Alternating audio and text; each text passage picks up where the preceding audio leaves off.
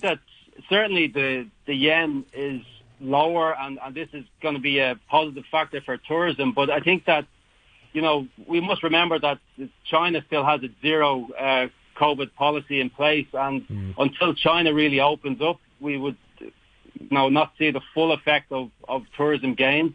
Also, the gains from tourism would take some time to materialize. And I think that, even if we return to a level of tourism revenue that was seen pre-pandemic, this would only have maybe 5% impact on the level of the exchange rate. So I think, a lot of it will be down to other parts of the export sector to really drive the economic growth going forward. And, of course, that is detrimentally affected by the external weak demand that we see at the moment.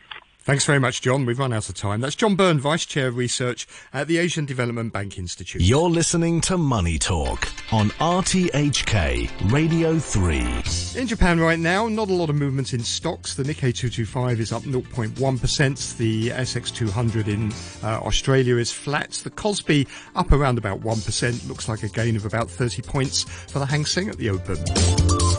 Thank you for listening this morning. Do please join me again tomorrow morning at 8 o'clock for some more Money Talk. Coming up after the news is Back Chat with Jim Gould and Ada Wong. The weather forecast, strong northerly winds, gale force at times. Temperature's going to be around 24 degrees. Those winds are going to linger into tomorrow as well, and it will be cooler. There is a strong wind signal number 3 in force right now and a red fire danger warning. It's 23 degrees, 49% relative humidity. Up to 8:32. Here's Barry O'Rourke with the half-hour news. Ukraine's Prime Minister says energy infrastructure has borne the brunt of the latest wave of Russian missile and drone attacks. Denis Shmyhal said 7 of the 10 regions hit had been suffering power cuts, affecting hundreds of towns. Some water supplies had been restored to the capital Kyiv after power supplies were cut to pumping stations, but the mayor, Vitaly Klitschko, says about 40% of households remain without water. The Russian aggressors want to make the people without heating, without water, without electricity. In the winter, they want to freezing the whole population in our hometown. It's genocide.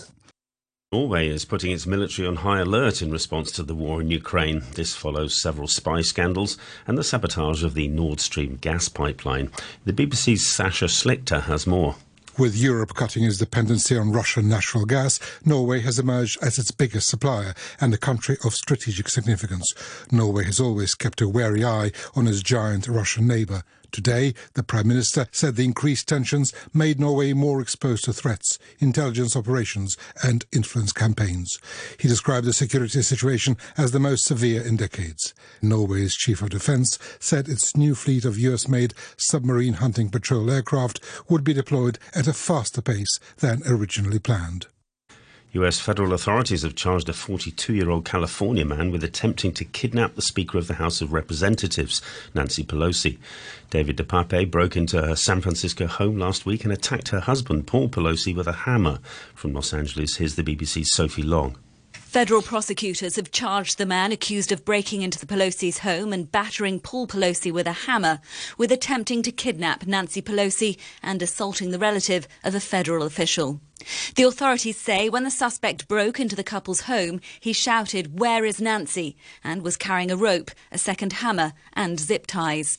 Such charges are normally dealt with by local authorities. Assault becomes a federal crime when there is intent to intimidate or interfere with the work of a federal official. David DePape also faces a list of state charges, including attempted murder and assault with a deadly weapon. Back locally, and the observatory says it expects the strong wind signal number 3 to stay in force until noon. It issued the signal as severe tropical storm Nalgae edged closer to Hong Kong yesterday. Kindergartens and classes for children with disabilities have been suspended. Finally, Brazil's President Jair Bolsonaro has yet to accept defeat in Sunday's presidential election. Several of his political allies have acknowledged the victory of the left-wing challenger Luiz Inácio Lula da Silva. Mr. Bolsonaro's silence has fueled concerns that he may contest the outcome.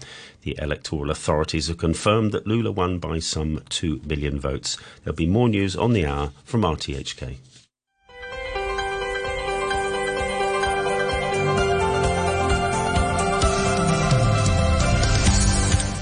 Good morning and welcome to Backchat. I'm Jim Gould and your guest presenter today is Ada Wong. Good morning, Ada. Good morning, Jim.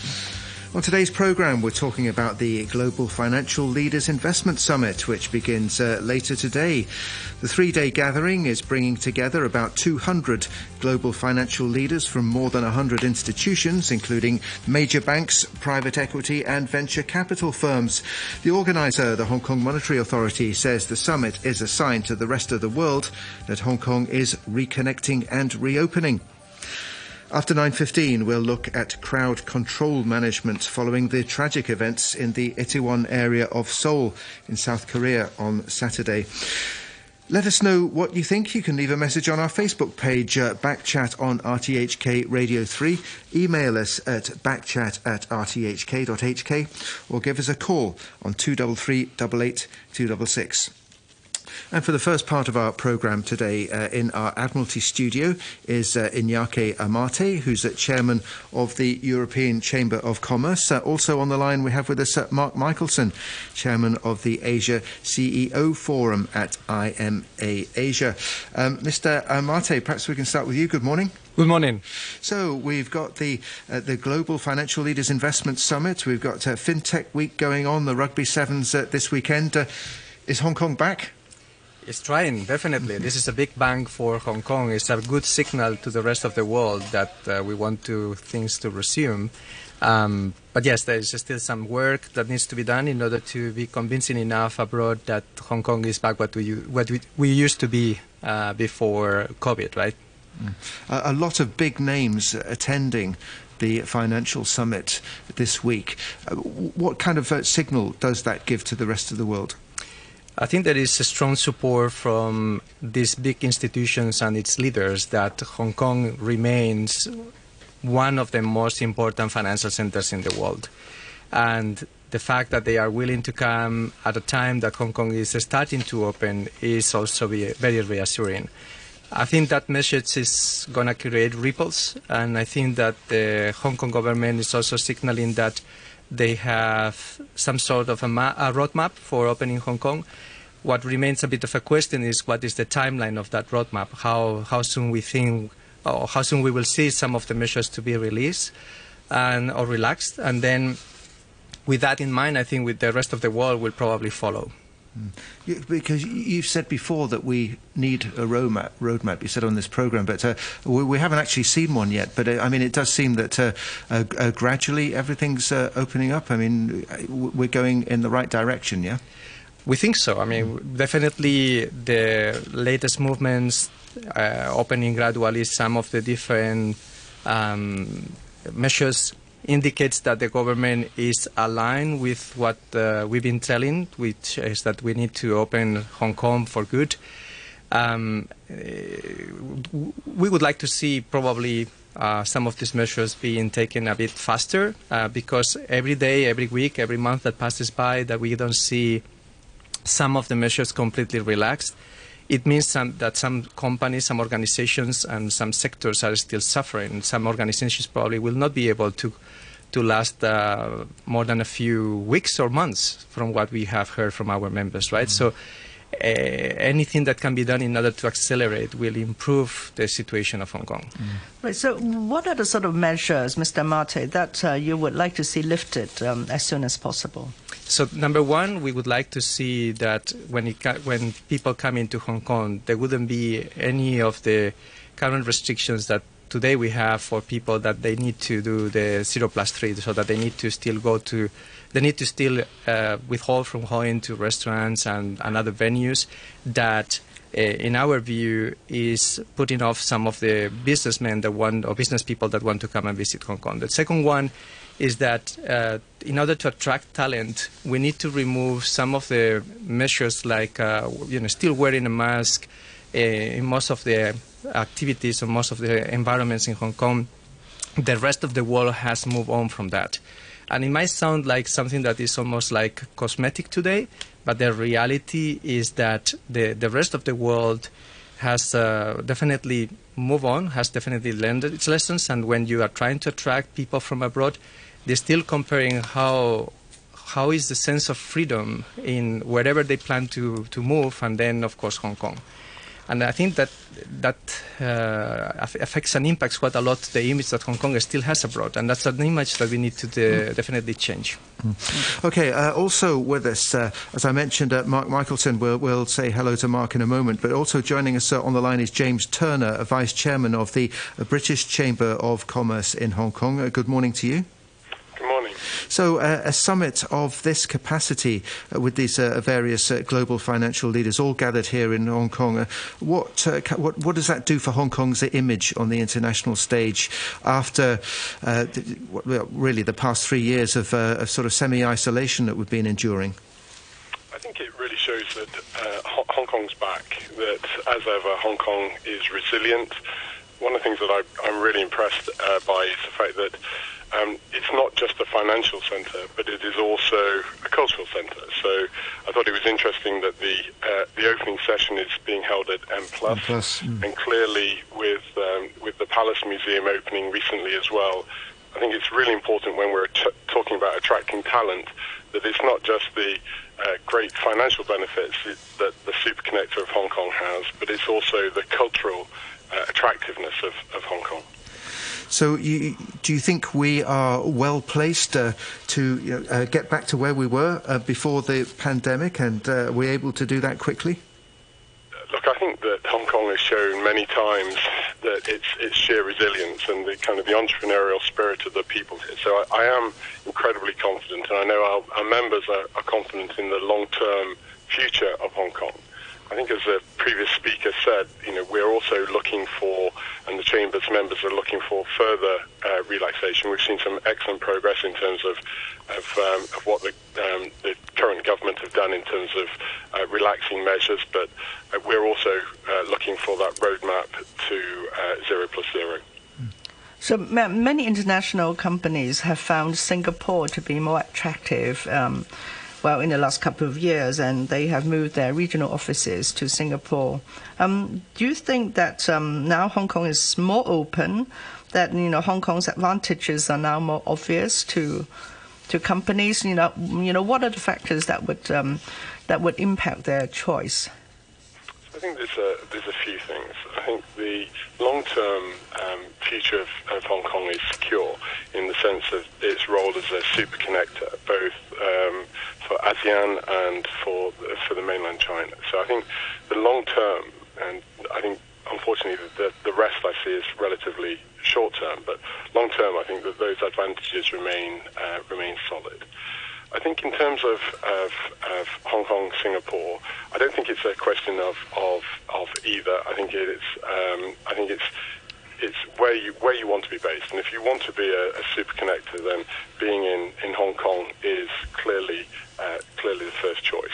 But we need to reach out. I think the important thing is that the government has started that process, but there needs to be a reach out to re-emphasize the values and opportunities that Hong Kong has to offer. Okay, Mark Michelson, good morning to you. Good morning. How are you feeling this week with a lot of major events taking place, the Financial Leaders Summit, FinTech Week, Rugby Sevens to look forward to? What's your mood like? Well, it's a breath of fresh air, but at the same time, it has to be. We have to go further, as the other two panelists have said. Hong Kong. We're trying to send the signal Hong Kong is open for business again, not just in the financial area, but as mentioned in cultural or in other ways. And it is to some extent, but not quite, as has been pointed out. We still have COVID restrictions, and that uncertainty, and we talked about a roadmap. Well, we really don't know what that roadmap is at this point, and that's sort of key because our relationship, one of our strengths, of course, is our connection with mainland China, and that is not open. And there's not very clear when that will happen or how that will happen. And of course, the recent decision not to allow Hong Kong to be a quarantine spot for people going back to China sort of underlines the issues that we still have to face, and that doesn't send great signals. So this will help balance part of it, but we have to continue to do that and have to move forward. And part of that also is mentioned about some of the new measures the government is trying to put out in trying to attract companies, attract talent, and other important things to Hong Kong. That should be done, certainly. But we have to make it easier to have that happen. The government has to work much more closely together. It has to be more joined up than it has been in the past. That's one of the advantages that Singapore has over us, despite its location not being nearly as favorable as Hong Kong in many ways, especially toward China. It certainly has gotten its people together. It's hired some very experienced and knowledgeable people to help bring and make some of these companies who have left Hong Kong or have moved some of their people to Hong Kong feel more comfortable doing that. Well, I guess, Mark, the important thing is to get the people back. Right. I think a lot of the senior management decided to move to Singapore because they don't, they don't want to stay in Hong Kong. Probably the schools, are still being half locked down. 2 years ago. So, what sort of things should Hong Kong do that we are not already doing?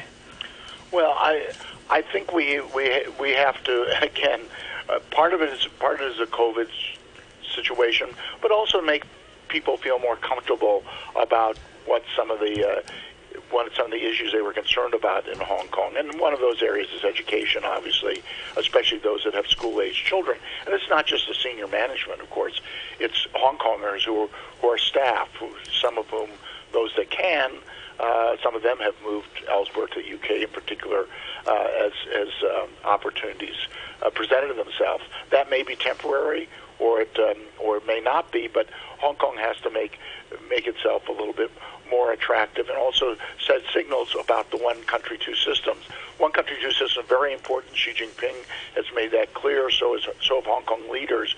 But companies, and especially their staff, their individuals, have to feel comfortable with that as well, because the world is sort of in disarray at the moment with geopolitical tensions, with COVID, with supply chain, with everything else going on. It makes it very difficult. They need some reassurance of stability and also comfort and willingness to live and work in Hong Kong again. Iñaki, Amate, I mean, that point that Mark Michelson makes about Hong Kong's role as a gateway to China, or a super connector, if you like, that is somewhat limited at the moment when the mainland is closed to the outside, isn't it? How are you expecting things to develop there? It is a problem. It is a limitation. At the same time, it's an opportunity, right? Hong Kong is the best place in the world today to understand and know how to do business in China. So even if it's closed, a lot of businesses, people here in Hong Kong have made their fortunes and living by making business through the border with China. So we think that, over the next 6, 9 months, 12 months, whatever it takes for China to open properly, Hong Kong has that opportunity to be that gateway that allows those businesses that still need to do business in China to come and start doing that from Hong Kong. James Turner, is there a lot that that Hong Kong-based or foreign-based companies can do working through Hong Kong in terms of doing business with China at the moment? So clearly, whilst the border remains closed, there's limit short term. But really, if you look to the long term, you've really got the whole GBA sector developments and the role that Hong Kong can have as well in terms of climate change and in terms of the transition to a low carbon economy. So if we look to the future, not only do we see Hong Kong's role as a super connector, but it's really this real focus on the GBA and the great potential for the whole of GBA for businesses that are based in Hong Kong. Right. Do you see your members sort of coming back, or are they still contemplating a move? So I see it sometimes like and just coming back to one of the earlier questions, more like a tide rather than a wave. So things come out and then they come back. And so I think there's a natural tendency to migrate to the place where it's easier to do business.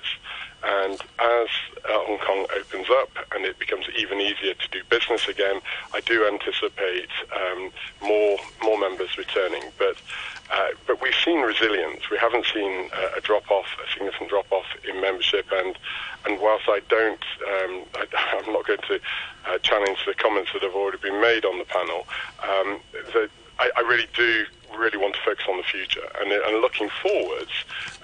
That resilience and those unique opportunities that Hong Kong has are attractive to business and our members. Yeah, of course, the GBA with 11 urban centres, a population of more than 80 million people. A lot has been talked about Hong Kong's position as like a hub for family offices serving the GBA. Would anybody like to comment about that, about the family office situation? Mark, is this an area that you've looked into? Hello? A special sector team that deals with family offices now, and GBA is one of those areas. There are a lot of opportunities, and I think the GBA is very much Hong Kong's future.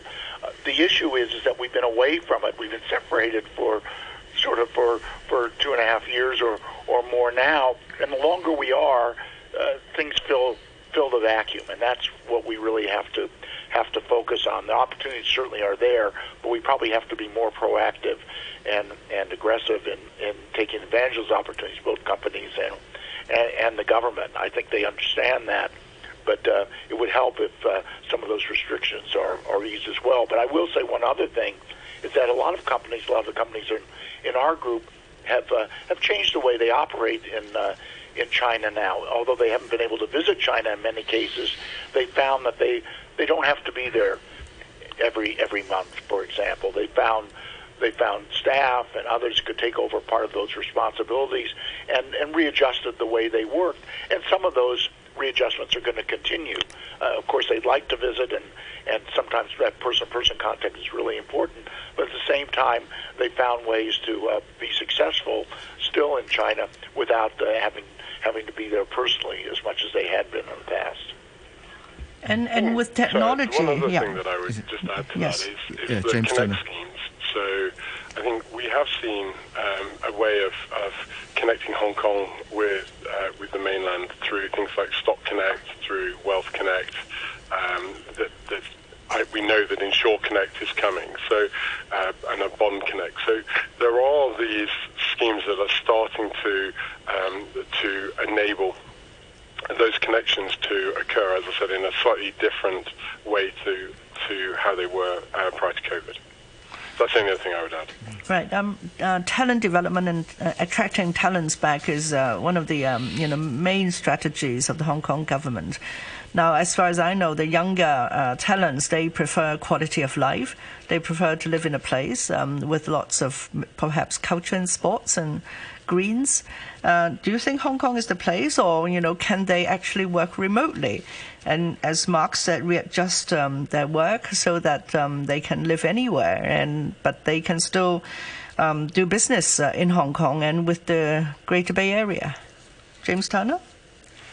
So I think you've just kind of that's like often my sales pitch, and I know our members' sales pitch when they're talking to candidates, because if you come into the city for a short time, you might spend some time in central mid-levels. But once you've been here, and you've been here over a weekend, and you've been to the south side of town, and you've been to the Northern Territories, you see what an incredible opportunity there is for young people to, and indeed for all the people in Hong Kong to spend time outside, to go hiking. Clearly, it's a great time of year to do that, but we see whether it's the Standard Chartered Marathon, whether there is a cycling on Lantau, that there's just a real breadth of opportunities for things to do outside of work. And I think we have to appeal to all aspects. So the great foresight of having the green open spaces in West Kowloon, I think, is another example of that. And so I think that it's really important to emphasize not just the attractiveness of the city, but also the outdoor and the cultural opportunities that Hong Kong has to offer. Because is attracting talent, and it really is about winning a war for talent. And so it has to be much broader than just career opportunities in a traditional sense. Iñaki Amate, would you like to add to that? We do, so we should focus just as much on lifestyle and cultural issues. I think so, but also I think Hong Kong is a very easy sell if you remove all the noise that COVID and the 2019 demonstrations brought into the international image of Hong Kong. If you remove all the last 3 years, Hong Kong is still a unique place in the world. It's fascinating, the convergence of the urban landscape with the nature, and also for people that are looking for professional opportunities at a time that where the world is actually in economic turmoil. Hong Kong still provides a very interesting prospect for growth, and I think that's one of the main factors that I think is going to attract professionals in the future. And I think there will be more from mainland China. You mentioned that on the program many times in discussion. I teach courses at Chinese University. Most of my students are mainlanders. An increasing number of them are looking for opportunities in Hong Kong. They may, how long they're going to stay. Several of them have stayed already for 5 or 10 years, and I think that's going to be part of what we see in Hong Kong going forward as well, which may change the character a little bit, but will also be important for Hong Kong and will add to our opportunities going forward. We've talked about the Global Financial Leaders Investment Summit. Of course, as I mentioned earlier, FinTech Week is going on at the moment. A very large attendance there. Any good lessons that we've learned so far from the FinTech gathering? Mr.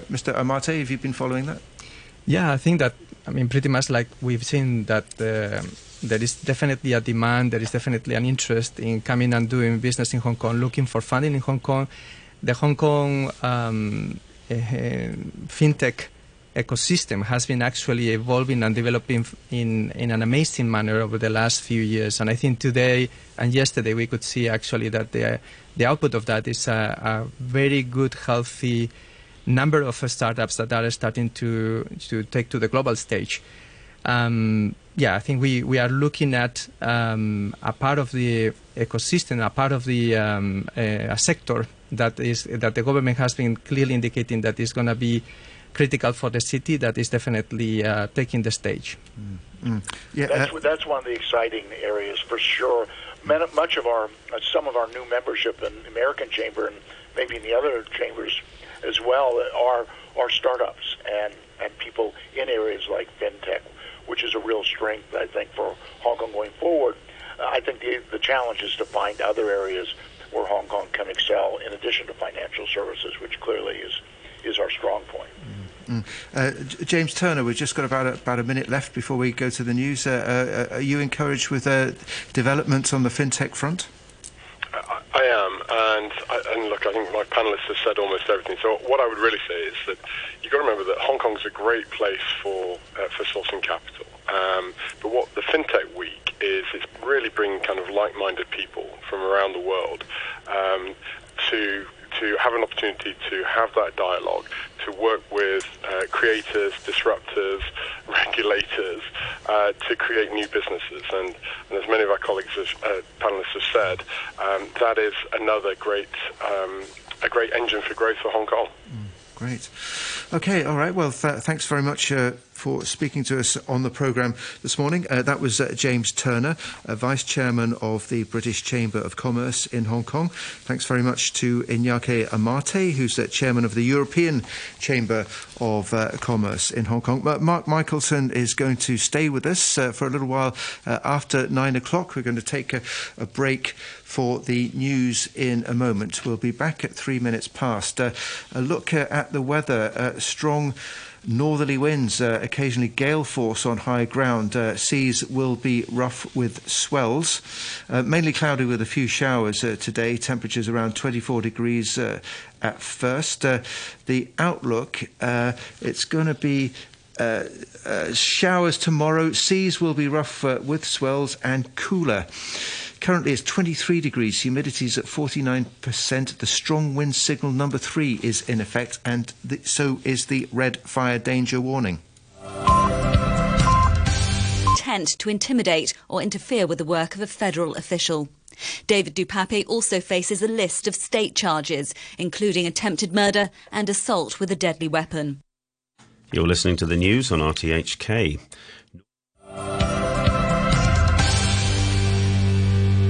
And welcome back to Backchat with Ada Wong and me, Jim Gould. And this morning, for our main subject, we're talking about the Global Financial Leaders Investment Summit, which actually kicks off this evening. There's a dinner. The guests have a dinner and a tour of the M Plus Museum in West Kowloon. And then tomorrow is the first of a number of panels with various high-profile panellists, financial leaders from around the world taking part in that. And of course, other events going on this week as well. The FinTech Week is taking place here in Hong Kong, and then of course at the weekend we've got the Rugby Sevens. So the summit is very much being promoted as evidence that Hong Kong is reopening to the rest of the world and reconnecting. We have with us still on the line Mark Michelson, chairman of the Asia CEO Forum at IMA Asia, and joining us also, I think, on the line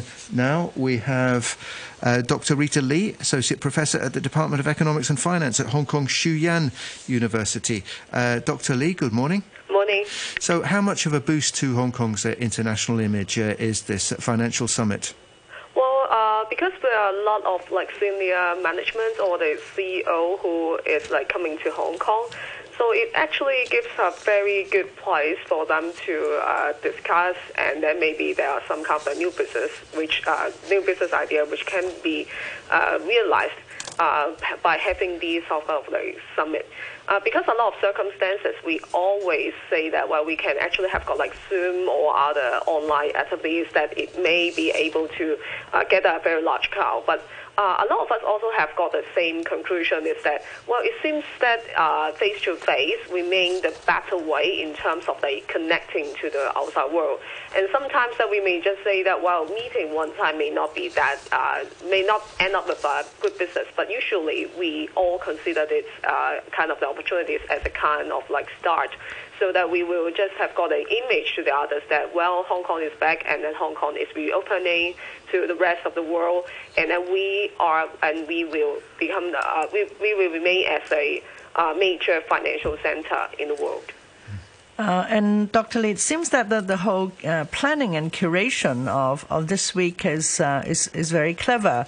In particular, the opening of the financial summit will be at M+, at a cultural institution and a museum. This has certainly really not happened before. What do you make of this? Well, actually, a lot of circumstances when we go to the other overseas cities, where we may also go to the cultural center. Like me, that I always go to the cultural center, the Arts Museum, and then to see their own culture. To a certain extent, as what the previous speaker has mentioned, actually, the culture is also one of the parts of the city that makes people will come to that city. And then because that's what we say is that we're human beings, so we are attracted by other than money, but then we may be attracted by the culture of the city, and then we can actually know more about the city as well. And Hong Kong is actually a very special place with a mixture of the Western and also Eastern culture. So that is also part of the thing for which the Hong Kong is attractive as compared to many other financial centers. We heard that many global financial leaders and bankers are coming to Hong Kong, but there's another part that is the head of the family offices, which are very important people as well. Have you heard that some of these people are also coming? Well, for the family business, I think there are a lot of when we have a quick look at the FinTech Week about the speakers, it seems that there are many different CEOs and senior management that they are coming to Hong Kong. So I think what we consider is that we do not really only focus on like family office, but there are many different types of the financial hacks that they are coming. That is the most important thing, because these people that they may bring in a company, which is like they can bring in a company of a large number of employees to Hong Kong. And then this sort of usually these kind of the people that they do not have only got one kind of business. Like for example, if you read the website, it also said that Mr. Lee Chak-kai is also there.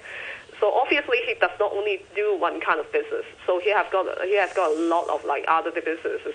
So that and then he can also talk to those who also have got a lot of different business as well. So because if we try to see, like for example, that there are some of like United States that that they have got like different partners like Westcap and then Standard Charter and also Sandbox and also like Bank of International Settlements, Cognitive System Lab, etc. So you can see that this is a well balance of like many different kind of like fintech-related people and then financial-related people that they will also come. And then so that it will be like we may have got some kind of the new business that it may emerge. So that this is the main beauty of the whole summit, because we can have got like some kind of new ideas and then those hacks that they are coming. Mark, in terms of the content of the summit, the main themes are going to be the mainland's economic development after the recent 20th Party Congress, global stagflation risks, tightening money conditions, long-term investment strategies. What are your expectations of any sort of new policies or consensus or new directions may emerge from this?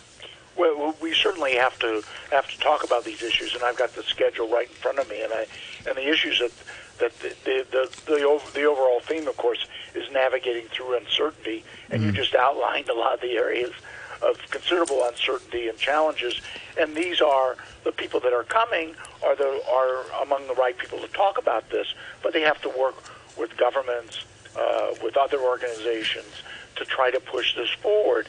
And one of the challenges, of course, now globally is that a lot of these traditional organizations are not as strong as they were, are not getting as much support from various governments, and you have to find new ways to try to tackle these problems together. There's one way of doing it, and I think it'll be valuable, but it's what really is important, what happens afterward from this conference, not only for these kind of issues, but for Hong Kong and Hong Kong's attraction as well.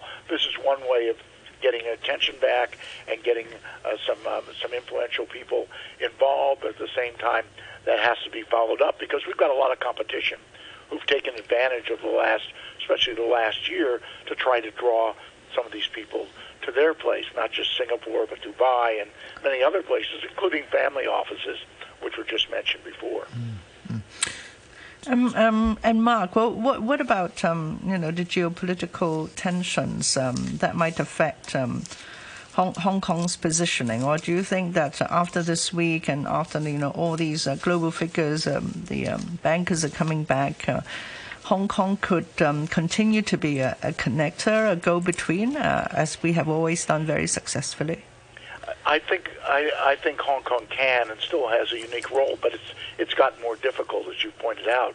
And these geopolitical tensions, especially between the U.S. and China, do not look like they're going to be easing very quickly. The U.S. election is a week from now. The midterm elections, which already are raising that issue as well as many others. They're clear. The G20 is coming up later this month. These are really indicators of whether we're going to move forward. And of course, the worry is that there are sanctions already in semiconductors and various other areas, also on individuals. What if it moves more toward financial area, especially vis-a-vis China? How will that affect us in Hong Kong? We all hope not, but it's one of those worries that will certainly have an impact on what we're talking about at the financial summit. Dr. Lee? Yeah. Rita Lee? Yeah. The geopolitical tensions, do you think this will sort of overshadow the discussions and the sort of positive energy that we have felt recently? Well, actually, I think geopolitical stuff that it always affects like all kinds of like economic activities, and then this sort of like financial activities is of no exception.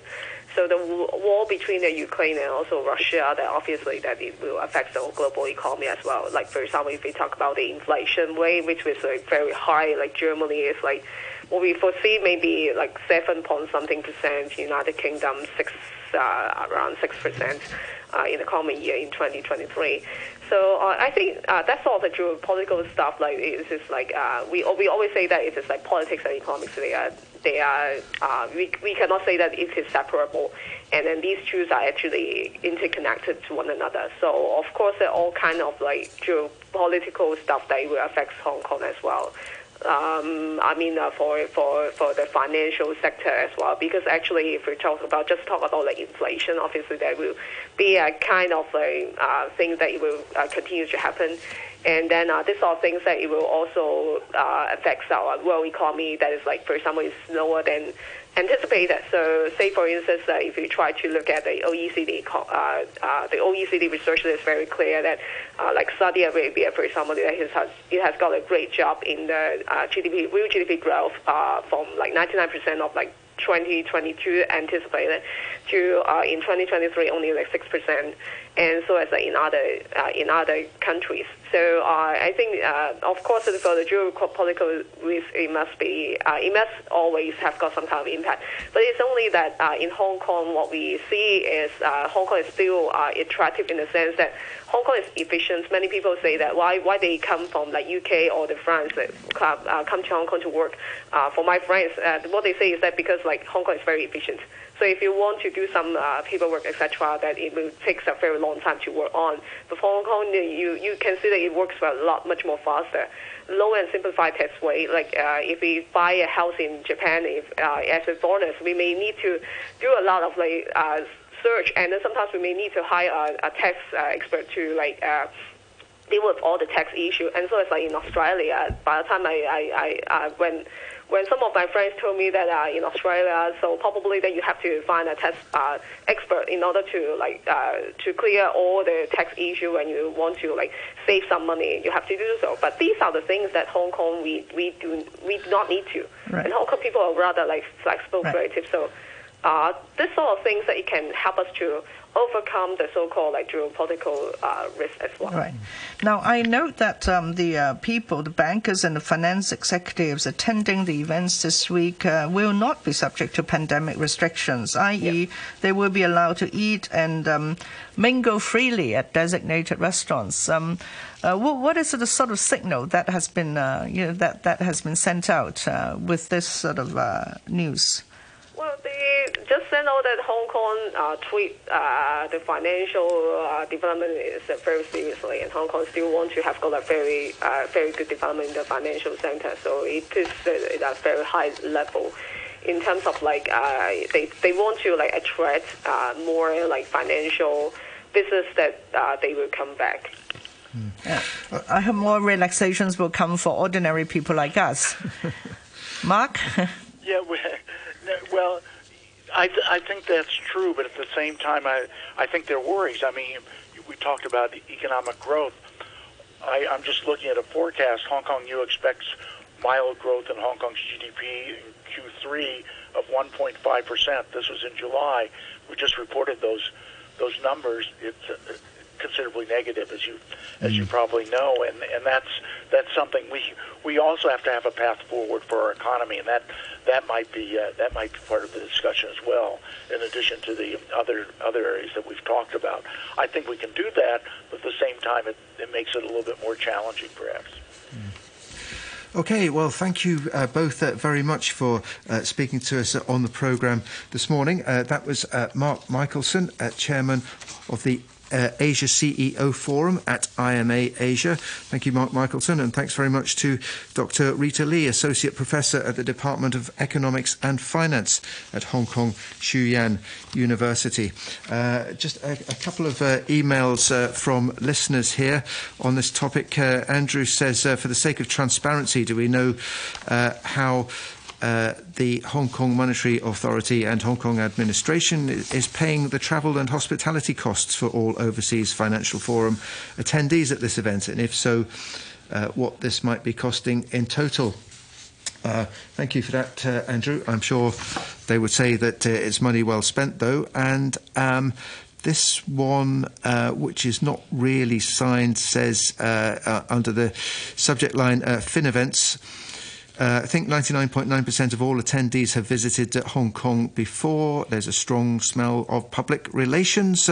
Wonder how much media are seriously going to follow up to see if real results are gained. Well, obviously we'll be following events, and if there are real results from the conference, we'll report it. Thank you very much. For the last 10 minutes or so of the programme, we're going to turn our attention to another topic, and that is crowd control, and that's after the tragic events that took place in the South Korean capital Seoul in the Itaewon district on Saturday, when a crush in narrow streets led to more than 150 fatalities.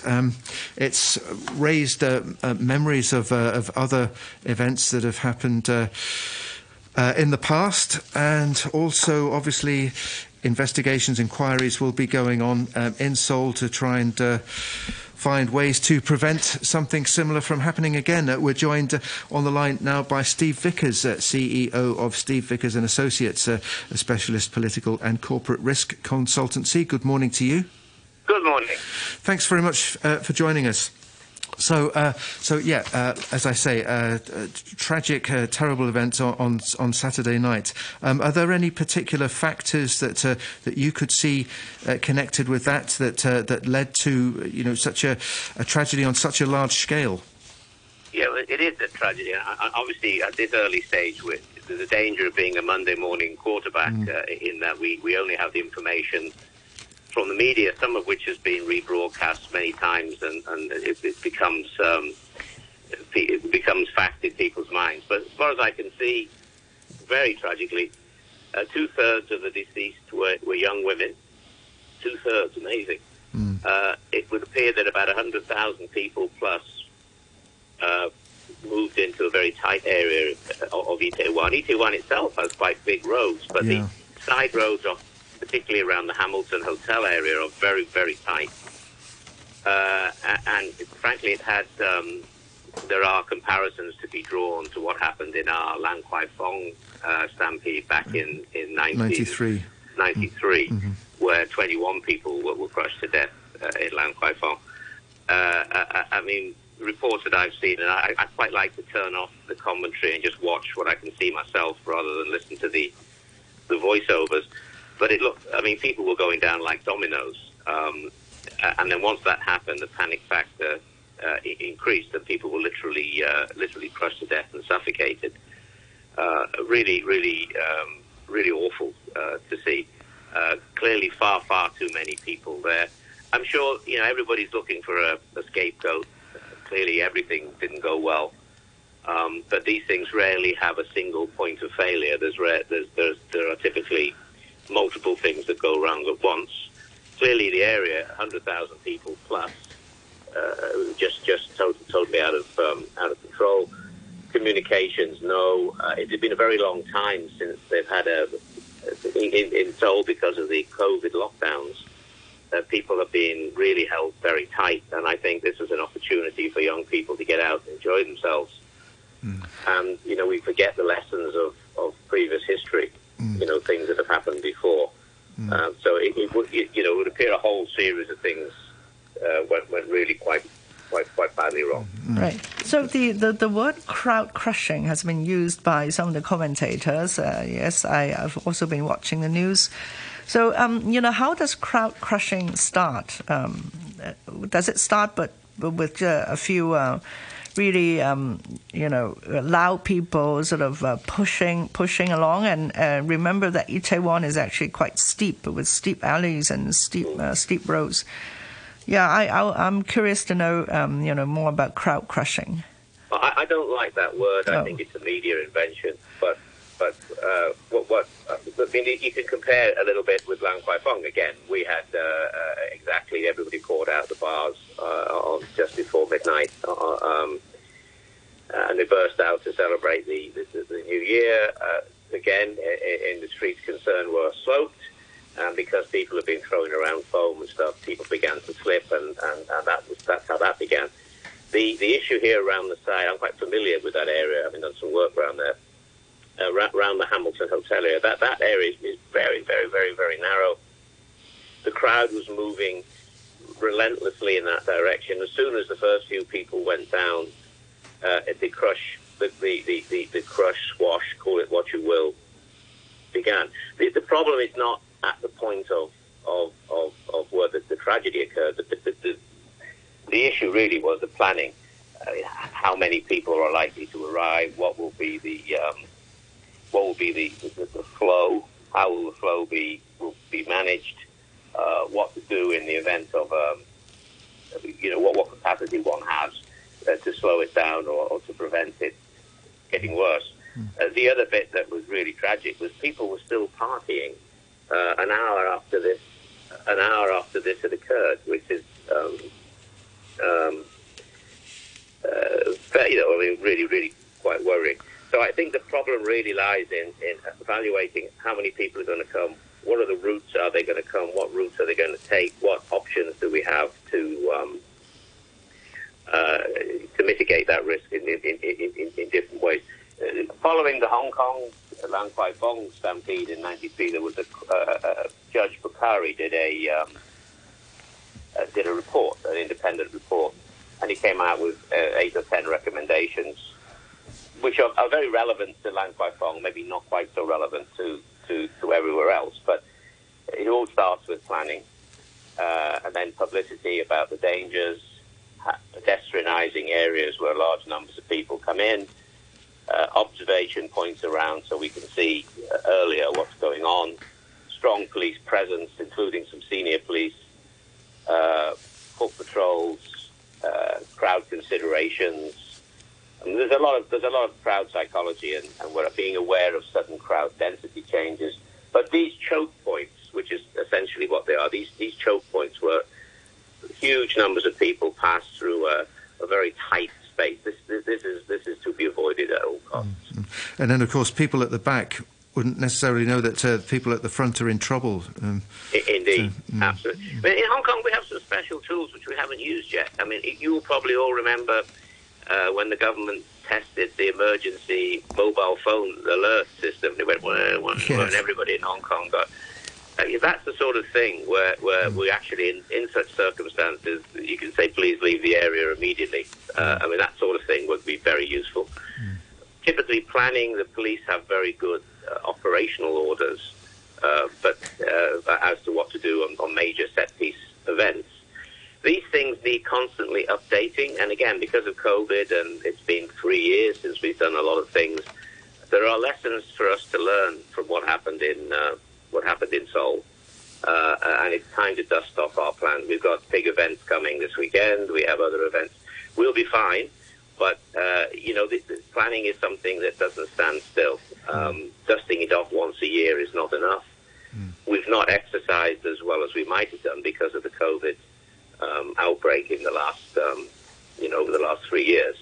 So there are lessons that we can learn here in Hong Kong from this awful tragedy. Because the crowd control operations here are really quite precise, aren't they? I mean, for Christmas, for New Year, for Halloween. I mean, in Lan Kwai Fong, for instance, there's like a one-way pedestrian movement. You can only enter from one end and only go in one direction and come out somewhere else. So it's very well. It's well drilled and well organised. The thing is, things change. Roads change, directions change, buildings get knocked down. One needs to dust off and have a good look at operational orders well before this. And it's not just the police. I mean, it's the police, it's the people participating, it's the auxiliary services, it's the bar owners and the everybody. They need to all contribute to a certain extent. This thing in Korea was a real tragedy. As I say, pointing fingers before an inquiry is the wrong thing, but clearly 100,000 people in that area. I'm quite familiar with it.